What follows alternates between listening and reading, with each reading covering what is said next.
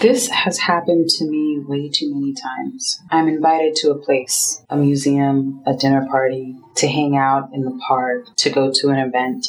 And I think that we're hanging out because that is the default unless you say otherwise. But the person that invited me thinks that we are on a date. They act like a date during a hang. It gets very awkward and so uncomfortable at the end where we're saying our goodbyes. This has happened to me way too many times. It's shocking, and I'm always surprised in the beginning when I ask, where is everybody? I've brought wine, rosewater ice cream, Hennessy, and flowers to a dinner party where I thought there were going to be guests and a music playlist and maybe a low-key intense game of Uno. I thought I needed to catch up on the news. I try and not linger in the kitchen too long. I get stuck physically and with dead-end topics. Why can't folks ask me out on a date instead of a hang? This has happened to me way too many times. Rejection, yes, I know. But is it better than this emotional bait and switch? Also, I'm a way different person on a date. I'm wearing lingerie under this, not my regular panties. What I've been doing lately is bringing weed